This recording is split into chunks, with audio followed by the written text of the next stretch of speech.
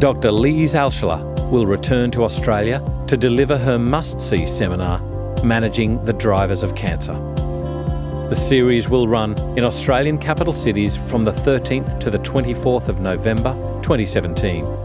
You can learn more about Lisa's comprehensive prevention and management strategies by attending this vital seminar. For more information, please go to bioceuticals.com.au and click on the Education tab.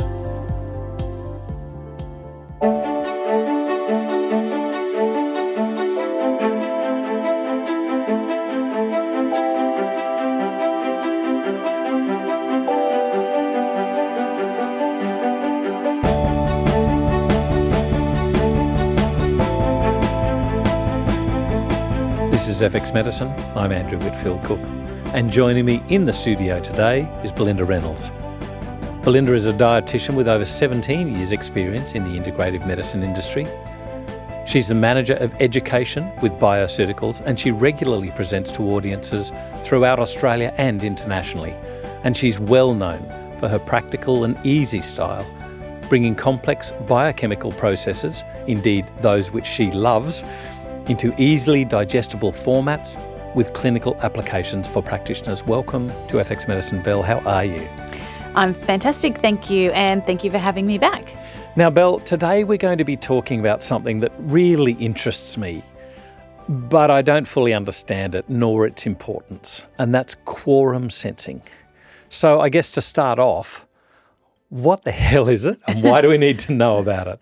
So I first heard about quorum sensing during a TED Talk that I watched with Bonnie Bassler. And the information that she presented was so fascinating, and I thought I really have to understand this better.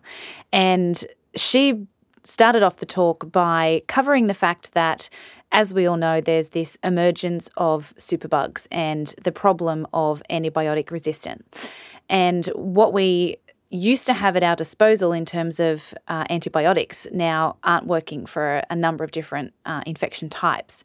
And so as a result of that, researchers are trying to understand what other ways that we can manage infections but also prevent and, of course, treat them. And so what they've started to do is look into this process known as quorum sensing to see whether or not they can produce compounds that are able to interfere with this process. Now, what quorum sensing is basically the way in which bacteria communicate with each other. And the way they do this is by releasing what are known as quorum sensing molecules. And all of the bacteria will also have a receptor site for those quorum sensing molecules on their cell wall. And basically what happens is that as these quorum sensing molecules increase in concentration due to the numbers of a bacteria increasing, that results in changes in gene transcription within the bacteria. Within each bacteria? Yes. So you might have a Klebsiella bacteria there, for example. So Klebsiella reaches a certain number within a particular area. And due to that high number and the constant release of these quorum sensing molecules, the quorum sensing molecules reach a certain concentration, which is then detected by the receptors on those bacteria. And those quorum sensing molecules binding to those receptors ultimately triggers gene transcription and changes to gene transcription. And what that then does is turn on a whole variety of different functions within that bacteria. And so that can include the formation of microcolonies, the beginning then of the release of a variety of different compounds that contribute to the formation of a biofilm, but it can also turn on the expression of a variety of different virulence factors. So it may mean that the quorum sensing molecules reaching a certain concentration triggers the release of certain toxins that contribute to a pathogen's virulence or the symptoms associated with it. Or it can also mean that you also have transcription altered to turn on the release of specific compounds that are able to degrade substances produced by the host immune system in order to protect themselves from being killed off. So not just protection, by making, let's say a force field around themselves, but also invasion of the local tissues. So it's a double virulence. This is also a positive feedback mechanism, isn't it? It's not how normally we produce things to say, thanks very much, I've got enough and now turn off. This is a positive feedback system where it's going, I've got enough and I want more. I've got enough and I want more and more and more. So I guess that's the typical thing of an infection or an invader. That you want more and more troops to be able to effectively invade the country or the castle or whatever you're doing.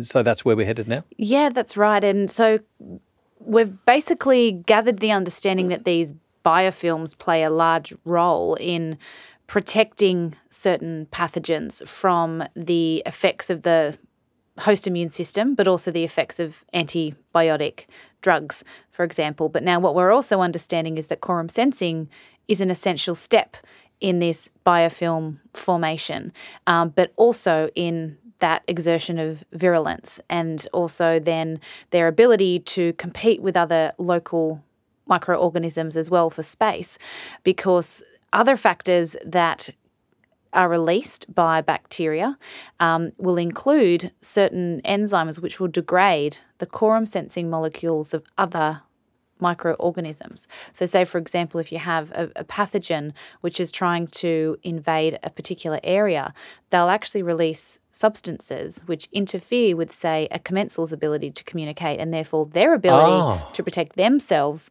and adhere to a surface. And so that's how they slowly will invade a particular area, particularly in a immune compromised individual. Yeah. So it's not just a way of protecting themselves, but also a way of propagating themselves by bullying the ones that are already there. Yeah. What about with regards to antibiotic resistance? What's the relevance here of biofilms and quorum sensing?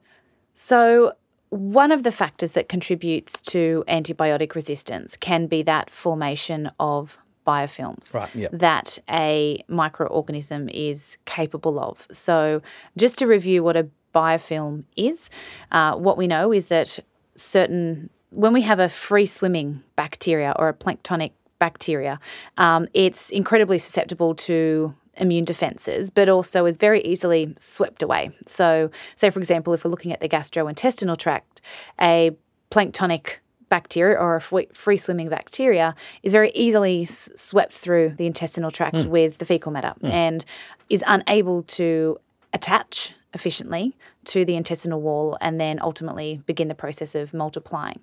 But what happens when there's the formation of a biofilm around a colony, this enables the colony to stick or adhere to the intestinal wall, stopping it from being swept away.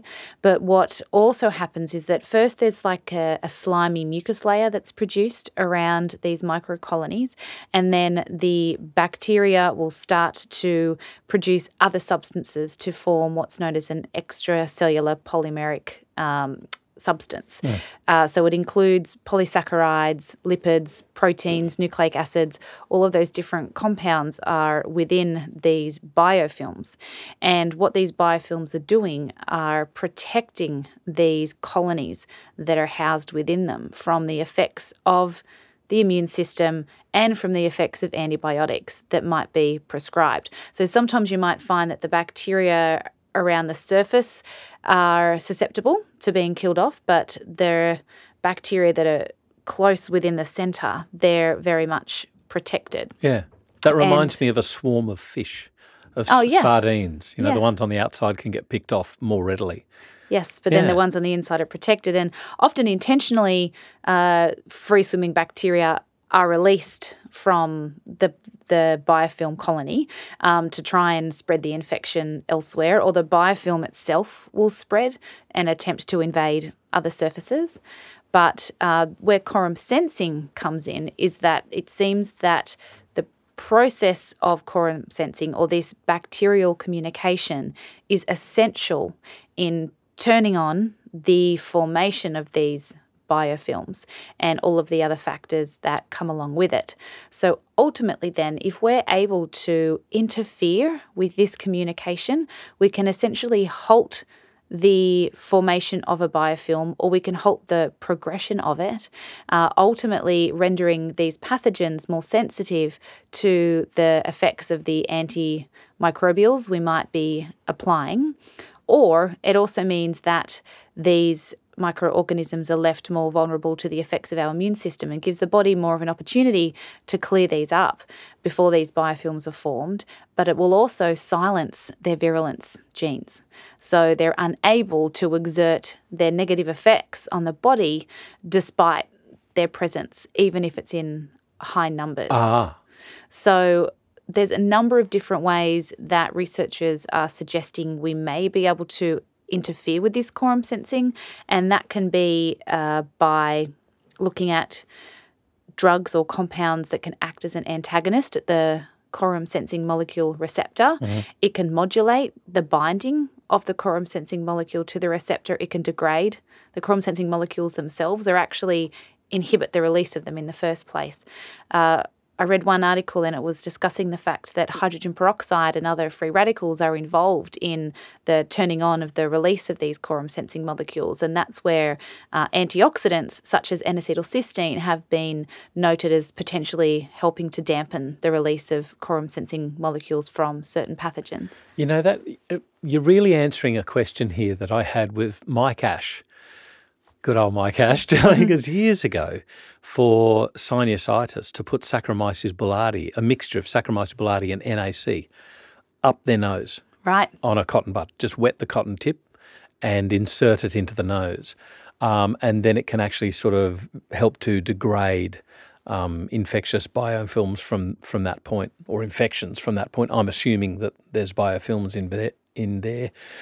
Notwithstanding that we think it's always bacterial, but there's a certain percentage that are fungally related. But can I just go back a step? With regards to or the initiation of quorum sensing, do you need one organism? I mean, one organism divides, obviously, because they're bacteria.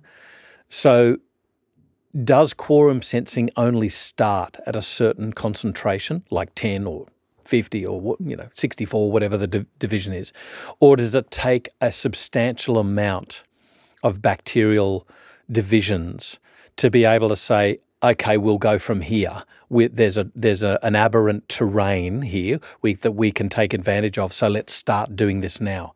Or does it just start from way back when it's 2? My understanding is that it's a process that is consistently happening and may occur even when there are sort of very small numbers of these microorganisms. So it really is a survival sort of thing. Yes, so they constantly are releasing these molecules and expressing their receptors for them themselves. And they're basically looking and waiting for these molecules to reach a certain concentration. And what's interesting, though, is that there's a variety of different quorum sensing molecules that can be released by a specific bacteria or fungi. And so they'll release molecules that are specific to that same strain or species, so that they will look to create the microcolonies within themselves. But they also will release generic type quorum sensing molecules that are also detected by other bacteria or microorganism types. So they're constantly assessing their environment to a degree, but they've also identified that certain microorganisms are more of the eavesdropper type, where they express a variety of different receptors but don't really release the same number of different quorum sensing molecules. Or there's the chatterboxes that release a lot of different molecules but don't necessarily express a huge number of different receptors. Wow. So there's a real bacterial racism, then bacterial multiculturalism with eavesdroppers and chatterboxes. Yeah, it's quite an interesting area of research, and obviously they're still trying to understand a lot of things about it. But what it is really interesting that I guess for certain pathogenic organisms, for example, they're able to detect the presence of competitor microorganisms, and that is what potentially switches on the transcription factors that result in the release of the enzymes that will attempt to degrade the quorum-sensing molecules of another species. Wow. So it's this constant battleground, I guess, and that's where there, though, seems to be a difference between your commensals and your pathogenic or potentially pathogenic microorganisms, because the commensals seem to be, in a way, not all of them, but some of them appear to be, in a way, synergistic, where even giving one particular species has been found to help with promoting Another the colonisation of others. Well, we see that in the vaginal microbiota.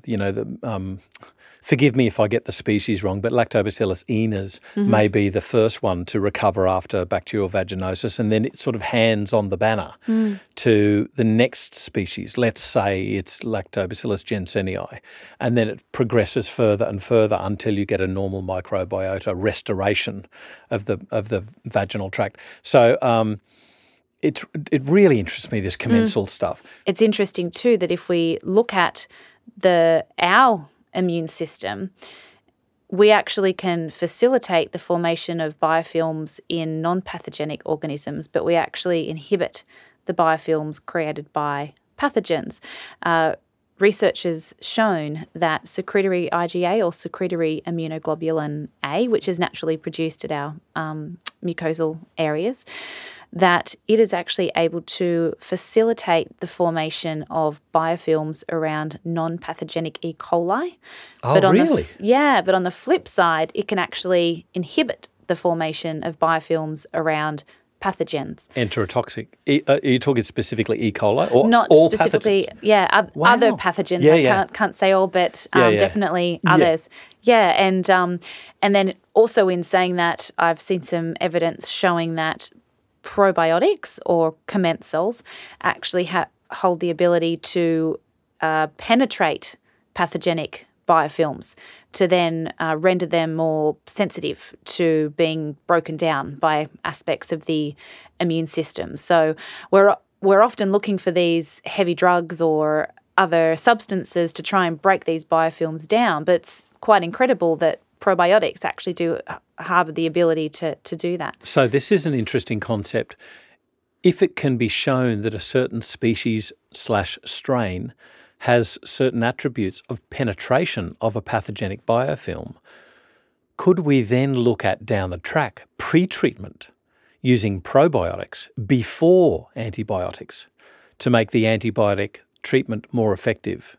Yes, and rather than after trying to clean up the mess that the antibiotics cause. And that's certainly been put forward as a potential option. Right. That the use of, obviously there's a lot more research to be done, but they do suggest that these probiotics have the ability to potentially assist in destabilising, I guess you'd say, these biofilms. But in addition to that, if we're able to inhibit quorum sensing, we're able to slow the progression of the biofilms at the same time, and having a healthy balance of commensals within an area actually inhibits quorum sensing simply due to the fact that it's controlling the concentrations of those molecules. And that's also something that's worth considering as well. But what's very interesting is that there's a huge variety of different phytochemicals found throughout our diet and also in herbs that we're currently using that have been identified to hold the ability to interrupt with this quorum sensing. So this is where I was going to ask go. Is it always bacteria? Obviously not. I think it was David Hussey was talking to me on another podcast, and we consume 18 tonnes of food throughout our life. My wife would probably up that to 20 tonnes for me. But you know, we've got a massive amount of information, of data that we have to talk to, and some of that is immunologically active. So that's a really interesting concept. So what sort of phytochemicals or food aspects can help, let's say, modulate biofilms or quorum sensing? So there's quite a huge variety of them. I thought I'd touch first on N-acetylcysteine because you did mention it earlier on. So N-acetylcysteine has been shown to not only hold the ability to interrupt the release of quorum sensing molecules, but it's also been shown to help with breaking down biofilms. NAC is not only an antioxidant and a precursor to glutathione, but it can assist in breaking down the mucus components of a biofilm. So it actually represents a really interesting addition to an antimicrobial type protocol, particularly if it's something that is known to be quite resistant. There has been some research where they've used it alongside the standard therapy for a H. pylori infection, for example, to enhance the outcomes of the antibiotics that are used during triple therapy. In addition to the N-acetylcysteine, I should point out too that the N-acetylcysteine has been shown to be really useful in chronic obstructive pulmonary disorders. Yeah, cystic fibrosis, things like that. So not only is it able to break down the mucus, but it also is immune modulating to reduce the inflammation in the area, but potentially too because the standard or the types of bacteria that tend to infect individuals with cystic fibrosis tend to be those biofilm-forming, hard-to-treat type infections. The N-acetylcysteine could be useful there in helping with preventing or degrading the biofilms formed by those harmful pathogens. If we look at other foods, so there's a huge variety of different phytochemicals which have been noted to exert different types of effects on this quorum sensing. So as I mentioned before, it can be inhibiting the release of the quorum sensing molecule altogether, assisting in their degradation, binding to receptor sites, or acting as an antagonist at those receptor sites, or even modulating the binding of the quorum sensing molecules to those receptors. And so they include things like allicin from garlic, even curcumin, quercetin, sulforaphane, pterostilbene, resveratrol, the tannins or catechins found in green tea. There's a huge variety of different phytochemicals that we consider to be antioxidant tend to be quite useful. And it also, it's really sort of opening up some questions in my mind about how we think these herbs work. For instance, we used to think that glucosamine got absorbed through the gut, went like a package to the joint, to the knee joint, and then opened up magically to be released into the joint space and to regenerate cartilage. It's now known that it really is metabolized in the gut, and that we can talk about polysaccharides, and some people have said that polysaccharides aren't readily absorbed throughout the body. Well, that doesn't mean they don't have an action. They can have an action out the gut to then be read by the immune system and carried systemically around the gut. So I'm wondering whether this plays at least some part in how these phytochemicals and indeed herbs might work.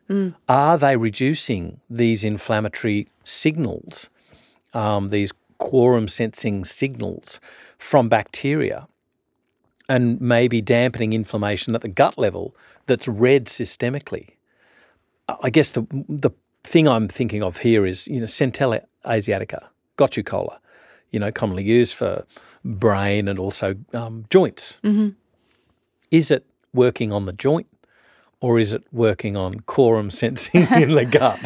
Yeah, well, it's definitely a good question because, if we look at garlic, for example, or even berberine, a component of commonly used antimicrobial herbs, each of these have been shown to inhibit biofilms, but also to inhibit quorum sensing. Right. So is the mechanism of action actually via that inhibition of quorum sensing that it prevents that biofilm formation or prevents the progression to ultimately leave the pathogen then more susceptible to the effects of the immune system, but also the other antimicrobial effects exerted by that active within that plant. Yeah. So I think there's probably a variety of different mechanisms through which these things are acting, but it is very interesting because I think we always used to talk about antimicrobial herbs, and then we discovered biofilms and thought, we have to target biofilms, and then now we've seen quorum sensing and, we have to target quorum sensing. But don't forget the old ways. When you step back and have a look at the ingredients that are being shown to exert these actions, it's what we've always originally been using. Yeah. So I think it's awesome that we're starting to understand it all better, and we can take a smarter approach to treating persistent infections. And I think it's good that we're understanding that, breaking down that biofilm. Often if it is a resistant or persistent type of infection, that is a very important step. And if we might need to go in harder with things that are able to do that and that we know are able to do that.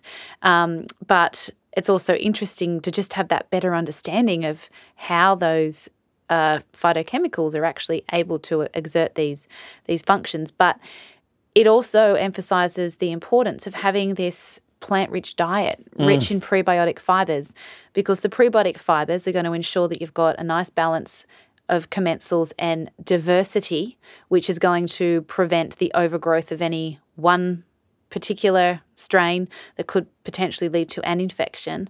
But you'll also ensure that you've got lots of those beneficial microbes that are able to compete with the pathogens. But in addition to that, research suggests too that by consuming a whole variety of different phytochemicals, such as those that are able to inhibit quorum sensing and prevent biofilm formation, it's a really good preventative diet, not just for the standard inflammatory chronic diseases that we often talk about, say cardiovascular disease and cancer. It's also very useful for preventing infection within our bodies because it's far less likely that we'll develop these types of infections if we're consuming on a daily and regular basis all of these potentially beneficial compounds that are able to prevent those infections from developing. Does quorum sensing and the formation of biofilms, does this sort of answer that question why some individuals might be more susceptible to reinfection? And indeed, what sort of conditions are we thinking about treating here? I mean, the obvious one in my mind is Helicobacter pylori. Mm-hmm. What other areas are biofilms and quorum sensing relevant? So I think for most infections, the quorum sensing seems to be relevant. They've demonstrated that quorum sensing across a huge variety of different microorganisms and insects as well. So honeybees and ants use their own forms of quorum sensing in order to coordinate themselves for different things, such as seeking out new hives when you're talking about bees. Oh, really? Or seeking out new areas to create a home. Yeah. But so I think it certainly is something to consider for a huge variety of different infections. I know biofilms are quite commonly looked at when we're talking about persistent infections on medical implants and also urinary catheters and things, for example. But any sort of persistent infection that we tend to be aware of, we could always consider this quorum sensing and biofilm inhibition as being an important part of a treatment program. So Helicobacter pylori is an example of a condition that can be quite difficult to treat, and we are seeing the emergence of antibiotic resistance within this type of infection. Yep. So I think for patients who may have already undergone a Helicobacter pylori triple therapy treatment, it certainly, if their condition is persisting or seems to be recurrent, it certainly can be worthwhile adding in some ingredients that we know to be useful in degrading its biofilm, but also for quorum sensing inhibition in order to potentially improve the effectiveness of the antimicrobial therapy that we're using.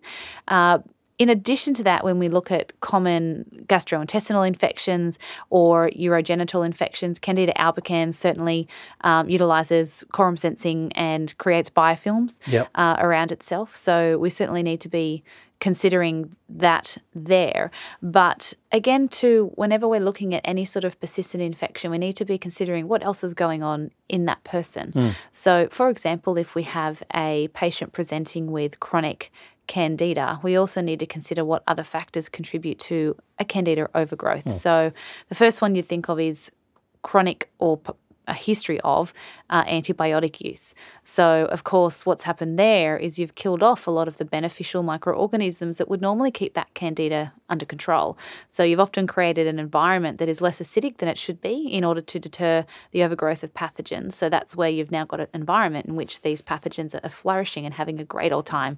Because the numbers of other bacteria have reduced, the candida is able to flourish, and due to then an increase in density of their quorum-sensing molecules, they've switched on, they're exerting their virulence factors, they're creating a biofilm and slowly getting harder and harder to treat.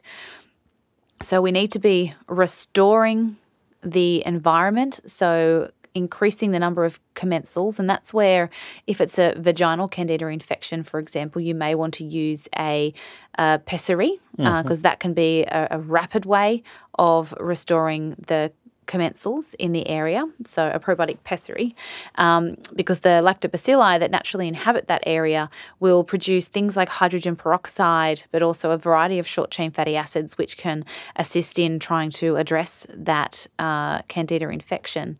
But in addition to that, there's other factors that we know to compromise our mucosal immune function. So a vitamin D deficiency, for example, will compromise the release of cathelicidin, which is an antimicrobial peptide released in response to a threatening infection or trauma on a mucosal surface or the skin. So if someone is chronically depleted in vitamin D, they've also had a history of antibiotic use. They're not consuming a great diet, and they're potentially over-cleaning the area because they're concerned about their candida. They're constantly disturbing that delicate pH balance that's needed to prevent that candida overgrowth, and all of these things are contributing to a potentially chronic or recurrent infection. So I think we certainly need to be providing those substances that we know to be antimicrobial and are able to degrade biofilms, but we also need to be looking at the person. We also know in women that a high estrogen, low progesterone type environment can also contribute to a greater risk of candida overgrowth, and that's linked to alterations in the immune system. So what is happening in their diet or their lifestyle or their environment, which is contributing to this high level of estrogen. So it, just like normal, we need to consider a personalised approach and assess that individual. Absolutely. But I think that consideration of biofilms and quorum sensing needs to be taken into account. But this has got to do with nourishing the terrain. Mm-hmm. And I think one of my biggest lessons years ago was I was zinc, zinc, zinc for the immune system. Zinc, zinc, zinc. And I remember these ladies used to come in and just go, some more probiotics, some more, it's happened again, thrush again, da-da-da. And, I'd use bovine colostrum as a douche, if you like, or inserting it on as a paste and inserting it overnight on a tampon. And I would get evil looks if I told them not to wear a rather large surfboard, a pad, because it comes out overnight, and they would look at me with daggers in their eyes. But the big lesson that I learned was don't forget the simple things, like 12% odd of women are going to be iron deficient. Dopey. And so, of course, in these recurrent women, part of the answer was to assess iron. And it's very well assessed, very cheaply assessed, and lo and behold, they were drastically iron deficient, and so we corrected their iron deficiency anemia. Their immune system could pick up, and lo and behold, they were fine. There were other ladies that we had to, use other sort of things, and there were some that just had recalcitrant issues, postcoital irritation of the vaginal tract of the vulval area, and they would get not just a cystitis, but they would get the itching and the cottage cheese, and they'd get a whole full-blown thrush. And some of these ladies, it was just so frustrating to them. Now that I sort of have a slight understanding of quorum sensing, I'm more mindful about, should I have been addressing this with doing the base things, nourishing the terrain, but also maybe looking further afield at what I could have been using, not just probiotics, but herbs to maybe disrupt those biofilms, if that was what could have been the issue. Yeah, and I think that's really helping to increase the awareness of how beneficial these antimicrobial herbs can be. I'm not a herbalist. I haven't studied herbs, but I certainly wish to, as my understanding of how incredibly beneficial the constituents within these herbs really can be. Particularly things like the allicin in garlic, even gingerols and ginger, the berberine, the incredible benefits that berberine is being identified to exert throughout the body. So not just as an antimicrobial and a quorum sensing inhibitor, but also for its use in immune modulation and supporting insulin function, for example. Yeah. So, yes, I think we certainly need to go back and revisit herbs as a really useful way of addressing these persistent infections and using things like enzymes and probiotics alongside those to further enhance your treatment's ability to really get to those infections. With regards to these broad plant-based phytochemicals, how can we maximise the usefulness of them from our diet? So I guess it comes back again to that holistic approach. So first of all, if we talk about the phytochemicals for a second and the reason why they're actually produced by the plants, it's suggested that the plants produce these in order to inhibit the quorum sensing of the microbes that threaten to invade and damage the plant itself. So when it's growing in the ground. Yes. Right. So these plants have developed these phytochemicals that exert these quorum sensing inhibiting properties in order to protect themselves from, I guess, infection. And ultimately then we're able to reap the benefits by consuming these plants as well. And isn't nature wonderful? It is. It's just incredible. We just don't pay it enough attention. No. But the interesting thing, though, is that all of these phytochemicals aren't necessarily readily available from the plant. We actually need specific steps in the digestive process to yield these actives. Right. So if we take ellagic acid, for example, that's found in pomegranate, so not only has it been shown to be able to assist in preventing the formation of biofilms and degrading preformed biofilms, is able to inhibit quorum sensing, but it also is noted as a natural antibiotic, exerting similar activity to quinolone antibiotics. So it inhibits the DNA gyrase enzyme that halts the replication of E. coli, for example. So it's an incredible antimicrobial. It's also a biofilm degrader or inhibitor and a quorum sensing. So conditions, E. coli, enterotoxic E. coli, foodborne, and UTIs? So urinary tract infections, certainly, because of the E. coli commonly being the culprit there. But there's a variety of different microorganism types that, at least in vitro, ellagic acid has been shown to be useful against. So Candida is another one. But the issue here with the ellagic acid is that certain bonds need to be broken to yield ellagic acid from the tannins in the pomegranate, and that requires tannase activity. And tannase activity is exerted by certain commensals within our intestinal tract. Right. And interestingly then, when ellagic acid is further broken down, it yields other components known as urolithic. I can never say it properly. Urolithic. Yes, that's it. But they themselves exert their own benefits, but then also work to feed microorganisms in the gut too, acting as like a prebiotic. So it's the pomegranate really does hold the potential to be incredibly beneficial as long as we have the correct production of enzymes throughout our digestive tract in order to yield these beneficial substances. And of course, if we go one step back from that, how do you prepare for digestion? And that is to create a nice little space around you where you're parasympathetically dominant, not sympathetically dominant. That's right. You're full of gratitude. You're going to ingest that food in a grateful way, nourishingly chew the food adequately. So there's all of this cephalic phase of digestion that we've got to prepare for before all of this sort of stuff gets anywhere near our small intestine. And then I guess we need to consider too that, say, for example, if we were looking at a H. pylori infection or even SIBO, for example, or SIFO, where you've got the fungal overgrowth, quite often you'll see hypochlorhydria in those situations, which can mean that you're maybe less able to reap the benefits of some of the some of these phytochemicals. So it's just important that we're paying attention to attempting to correct those digestive processes at the same time in order to really get the maximal benefit, because addressing too that hypochlorhydria is an important part of preventing reinfection as well. So, there's a number of different things that we need to consider when we're trying to maximise the benefits of these, but it really is, again, just taking a step back and looking at the big picture. Now, of course, when we're looking at food, we should always be looking at broad spectrum actions from a variety of foodstuffs. Can you go the other way and take too much of a good thing and therefore throw out the balance of the commensals, therefore damaging the terrain, let's say berberine or allicin?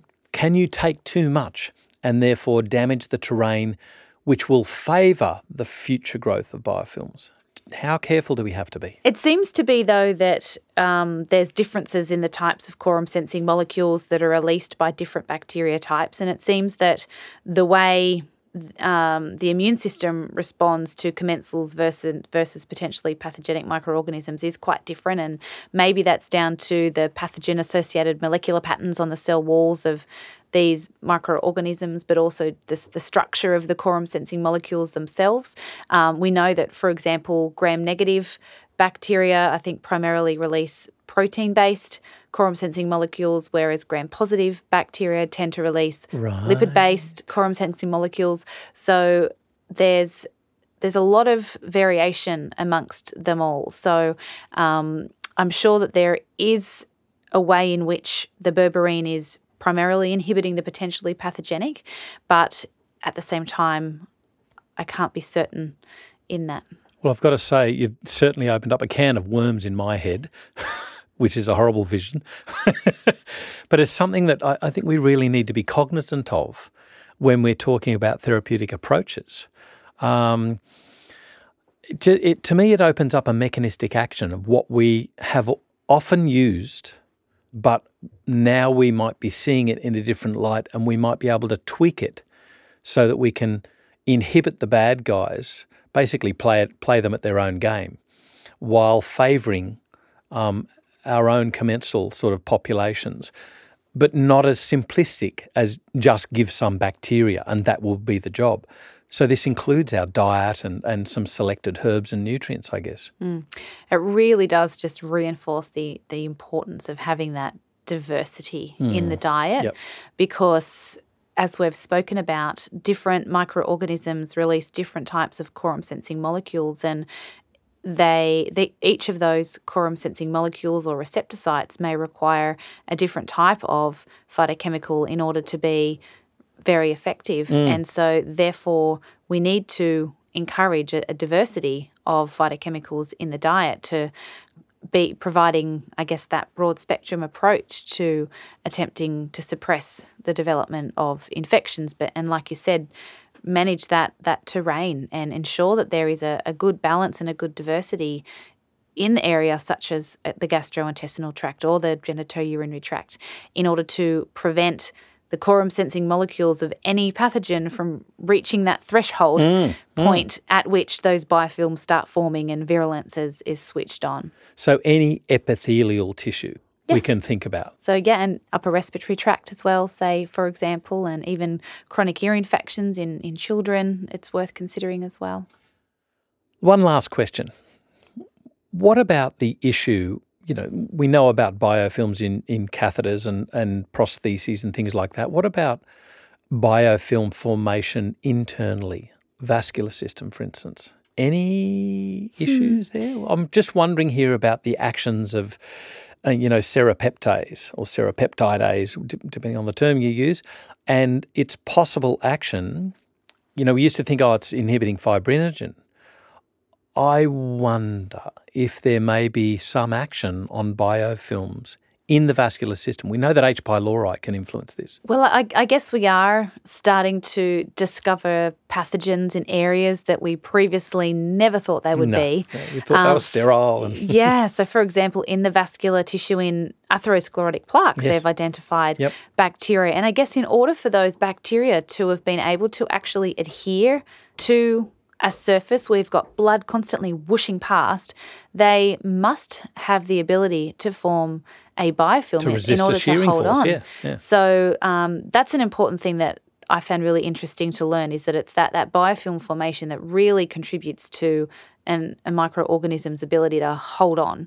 So, of course, there's, say, E. coli uses its Fimbriae that bind to certain receptors and they can hold on to a degree. But if they really want to attach and really stay there, those biofilms play a very important role. So it makes sense that potentially, yes, you'd have a biofilm there. Watch this space, because we'll have to revisit this in a year or so and just see where the science has taken us, and indeed how we can apply, the herbs and the repertoire that we have as natural health practitioners to help our patients and inhibit the biofilms, or inhibit the quorum sensing to inhibit the biofilms, and hence to help our patients. Bill, I can't thank you enough for your mind. I love the way that you take what could, and it does, confuse the hell out of me. You just digest these technical papers, and then you bring them back to this simplistic sort of explanation, which brings it back into a clinical application to help people. So I really can't thank you enough for bringing your expertise to FX Medicine today. Thanks. Thank you so much for having me. This is FX Medicine. I'm Andrew Whitfield Cook. This podcast was brought to you by Bioceuticals, the Dr. Lees Alschuler Seminar Series.